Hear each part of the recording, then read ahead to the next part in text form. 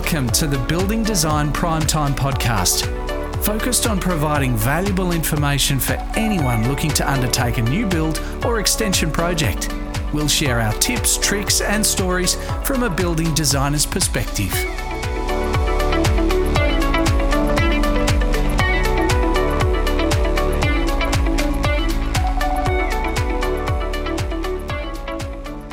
Hello and welcome to the Building Design Primetime Podcast.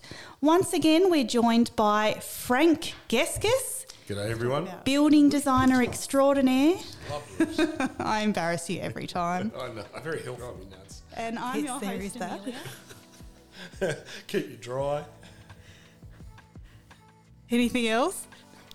Birds live in them sometimes. Or possums live under them. Yes. Or rats, if you're unfortunate to get a rat attack. Well, why are we going there straight I away? have no idea. It's Friday. Yeah, it's Friday. It's been a long week. Roofs bring character to homes. They can make or break a home, how they look.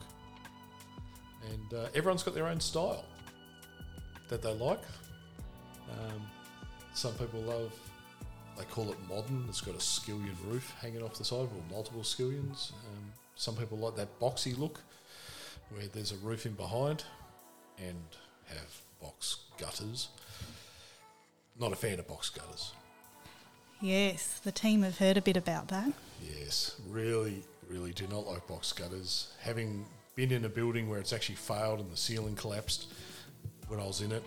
So, yeah, kind of etches in your memory when that happens. Well, that's a bit of a catastrophe. Let's start there. What happened? I used to work at an engineering firm, and we lived in this. We worked in this. Felt like I lived there. I spent so many hours there. Worked in this office in town, and a massive downpour. Like it was really going hard. But when the rain died off, like it was still raining. You could still hear it on the roof, but there was this trickling noise that I'd never heard before. This trickle, trickle, trickle. Where the heck's that coming from? And I was just investigating, and I went into this. I think it was one of the engineers' office, and I walked in there and trickling, looking. I looked up at the ceiling, and it's a suspended ceiling. It had a bit of a bend in it, you know. It was like it was bowing below me, and there was some dripping. And I'm going, oh crap! And I just heard more trickles and stuff. And it was back in the days, like. Computer equipment was really expensive and had cameras and phones, and it was just really expensive stuff. It was just the age, I'll show my age here, where digital cameras were just coming out. We just got our first one. I think it was a 1.2 megapixel camera. It was awesome. You really are showing your age now. Yeah, I know. But going from an SLR to one of those, I loved it. Could never learn, never knew how to use an SLR properly, manually.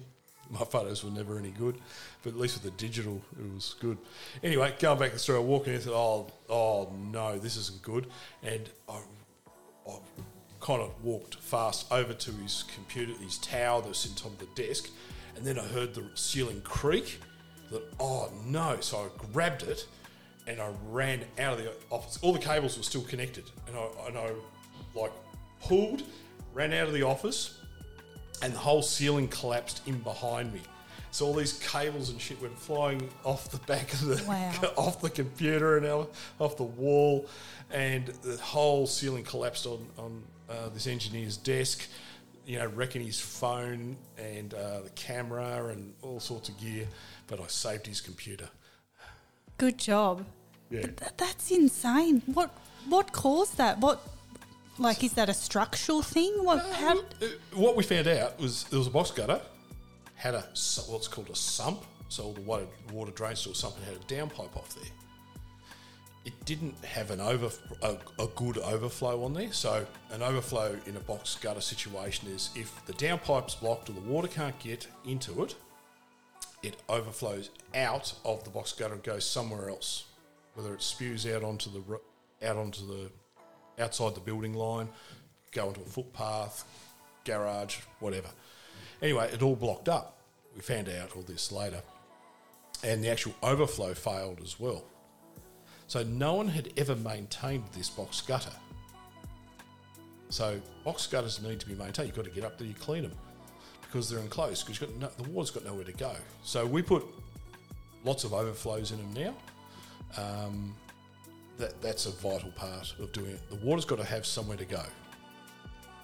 So in this case, the only place it could go was straight into this office. Wow, it sounds like you're lucky to get out of there. I got out fine. I got back of my legs were all wet and stuff, and I saved the computer. I was proud of that. My boss was, the engineer was happy and everyone was happy, but the cleanup was a bit ugly.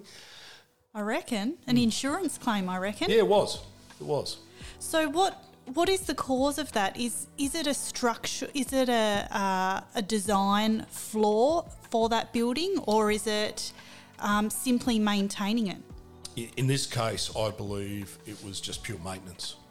So no one got up there to clean it. It was an office building. It was only 2 stories high, but it's the middle of town. Who gets up and cleans roofs in the middle of town? Now, in saying that, I've now seen plenty of residential houses where box gutters are not just they've failed, but like a slow leak. So we did one for a customer. Ended up replacing the roof. They wanted to change the roof shape. So when we pulled the box gutter out, all this timber frame behind where the box gutter was had rotted. So you had rotting timber frame because the box gutter had leaked a little bit. And it was like they were horrified when they saw it. And you just couldn't see it was behind the plaster line. It dribbled down behind the wall. But it wasn't enough, obviously, to... A catastrophic failure. Yeah. It wasn't.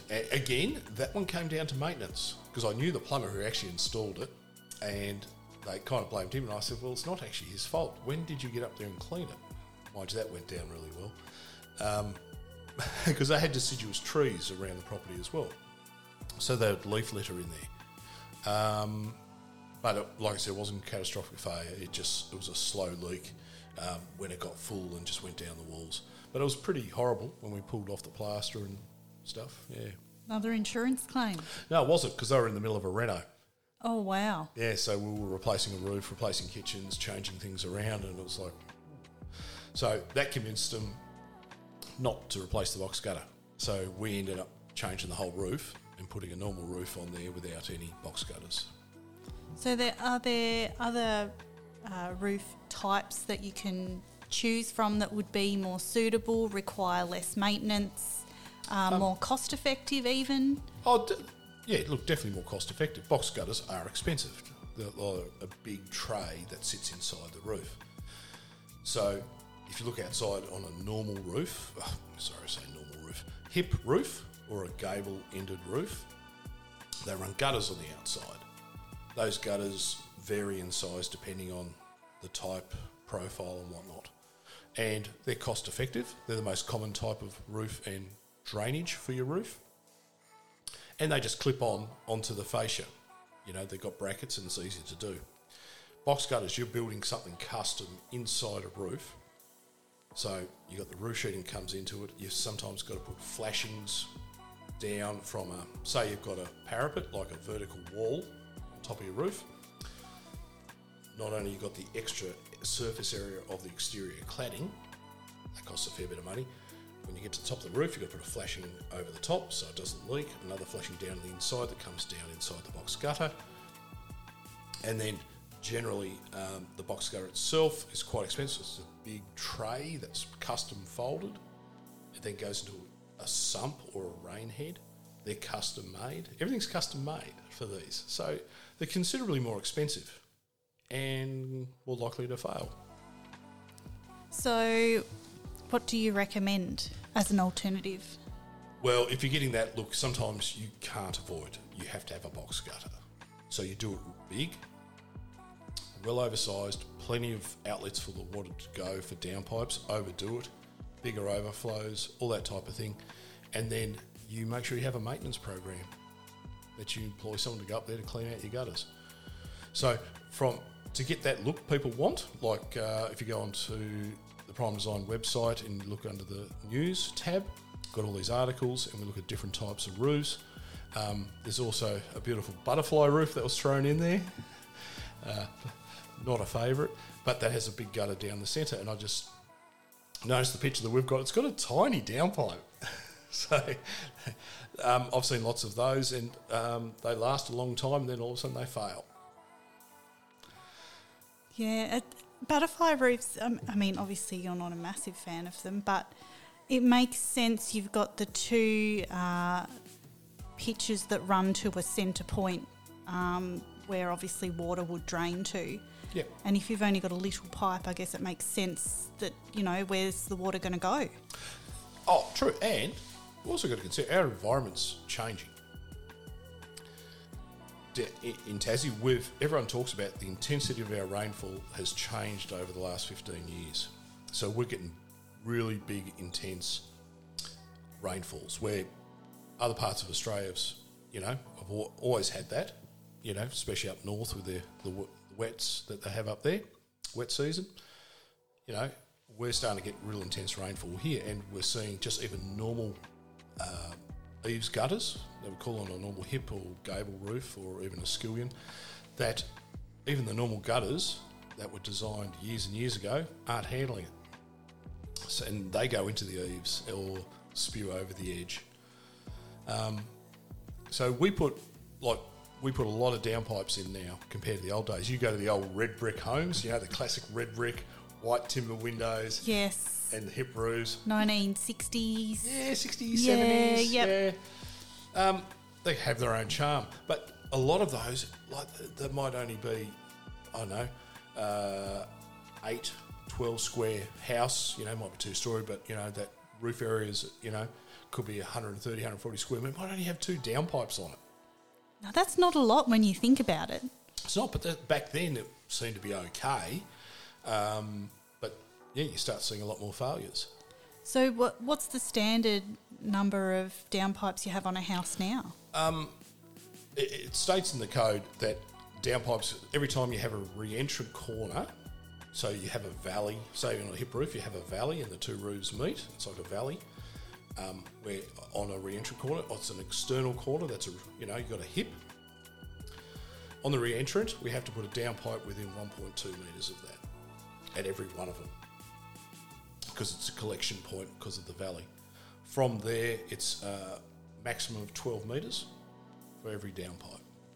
But use a bit of common sense there too, because you might have a porch, and you also might have an alfresco. Sometimes do alfrescos or pergolas that fall back into the gutter. So that's extra area that you're putting into the gutter, so you put additional downpipe in.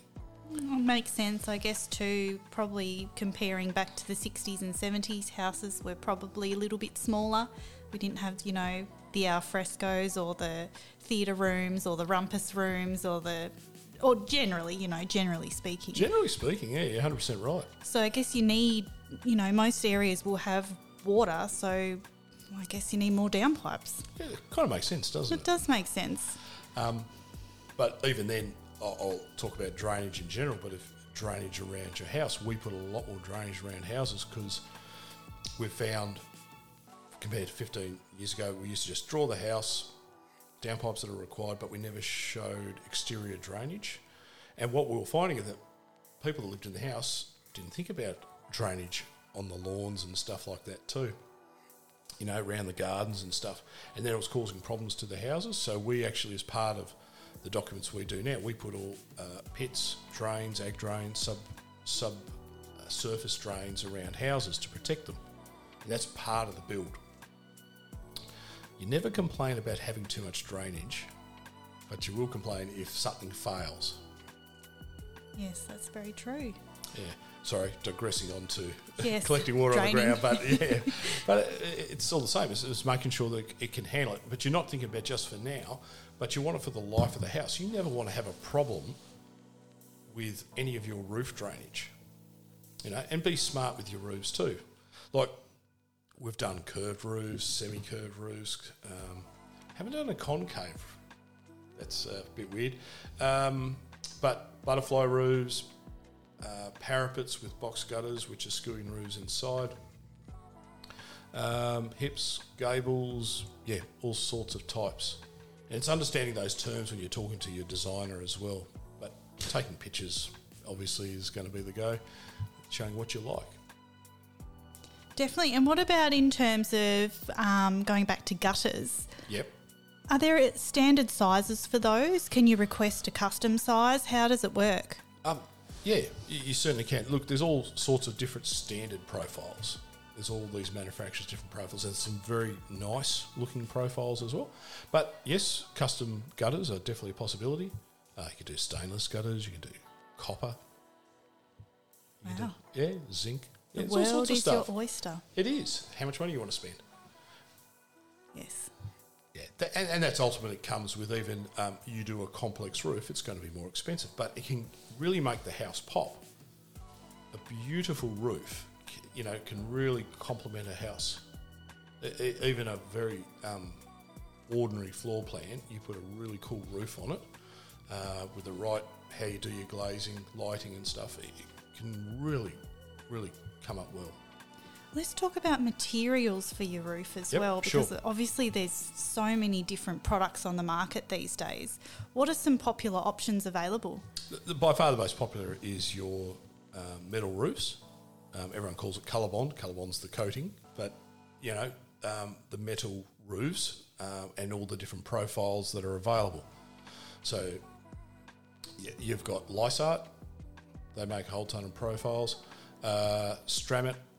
Not Stramit, Stratco, my apologies. And then you've got some custom stuff as well, some specialised stuff that guys will do. Local company, Structor, they've got products there as well, custom rolled roof profiles. Some of those need a lot more work in how to detail those and getting...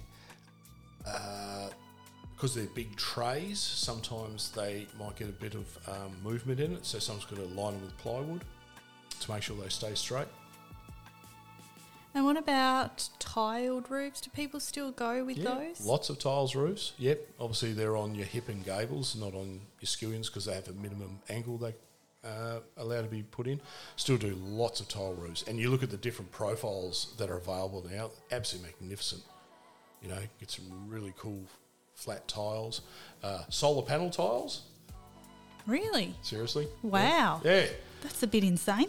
It is, and there's still very early technology, but eventually I see that coming in a lot more because putting your PV cells on top of your roof, sometimes it can really detract from the look of the house. Mm-hmm. It looks like rubbish, some of them. So solar tiles, I think that's a good initiative. Definitely. You got the zinc roofs. There's the other one, bituminous shingles. What on earth is that? That's an American thing. We've done a few here. It's very expensive because it's not very common. So you have the plywood and you have these and their coatings that you put over, and then you put these bitumen tiles over. Very common in America. Wow. So bitumen as in like road base? Yeah, well, sort of. Yeah, they come in their packs or strips, and they nail them down. Wow. There you go. It's a bit different. Yeah. But what about living roofs? What about them? Do you know what they are? No, I have no idea what they are. You're going to have to tell me. So you're putting a garden on top of your roof. It's a living roof. Wow. What's the benefit of that though? There is some benefits thermally. It's obviously not a cheap thing to do, but it looks absolutely amazing in the right situations. But you're paying to water. Yeah, well, no, because they have these systems that are available that are designed for this, and also the type of plants you put on too. We saw some designs by a local designer down at Sand Dunes. I think it was Dolphin Sands, and they're burying part of the house under the sand. Wow. So different type of roof, isn't it? Yeah. How that sort of baffles me a little bit because what do you line it with? Yeah, that's a very good question. You certainly have to make it waterproof, but what's actually holding it up is probably the question. And it's 'Cause you've got all extra that weight. Yeah, Yes, huge amount exactly. of weight. Yeah, a lot of them that I've seen is concrete, so suspended concrete. So there's a bit of work in that, especially the ones that are built into the side of like Sand Dunes and the hill. Yeah, So you generally do concrete, and then you tank it, obviously, drain it properly and all that, and should last a fair while. If it's done well and done quality-wise, yeah. I definitely have to put that on my photo list. Yeah, you got to One go of have a look those. at that. That's pretty cool. Yeah, there's some very cool ones. Mate of mine designed one in Sydney for his, I think it was called the Urban Lodge. His whole house, I think the whole footprint was only like 45 square metres or 6 metres wide. Wow. And he built a garden on his roof so he could see the Anzac Bridge in Sydney. So it was a whole line of terraces, and this was the only vacant blocks to there. It was a super cool build. It was in the first season of Australian Grand Designs. Wow. Yeah, it was super cool what he did. And it's got a hatch you can get up onto the roof, and yeah, very awesome. That is very cool. But he worked all that out himself, how to do that garden. Yeah, it was brilliant. He's a building designer, is he? Yeah, he's a building designer and a builder. Wow. So best of both worlds. Very cool. I have to check that one out. Yeah, it's awesome. So, yeah, so the roof is such a big important part of your house, eh? Definitely. Don't leave it out on the list. Well, it's hard not to, isn't it? But it's such a critical part too. Like I said, it can make or break a house. One of my pet peeves, and I've got to share this, is on steep sites where, say, the road is above potentially where the house is going to be. When people drive past, they predominantly see the roof. So make it a really good-looking roof. So, and what I mean by that is that people can't necessarily, like when you look up at a house, you're looking at the bottom side and you don't see the top of the roof, you just see the eaves or parapets or whatever it may be. So it's your perception of the view. But, you know, like in our suburbs here in Launceston, you go up Trevally, West Launceston, you've got some really steep sites, and you're looking down on the sites. We've done some houses where they've done parapets and box gutters on this house, but you're looking down onto that roof. Yes, makes sense. And the thing with those flattish roofs and gutters, because they don't clean them, they're always dirty. And you're looking down on a dirty roof and it hasn't got much shape and stuff to it. Yeah, it would definitely make the drone photos look not as attractive. No, definitely not. And it just doesn't look very appealing from a street appeal. So that's why you've got to consider those types of roofs on the lower blocks. How does it look? Definitely. So much to consider. Yeah. Well, we might leave it there until next time. Yeah, consider your roof and don't do box gutters. Well, there might be a time and place for box gutters, but that's a time for another debate. It is.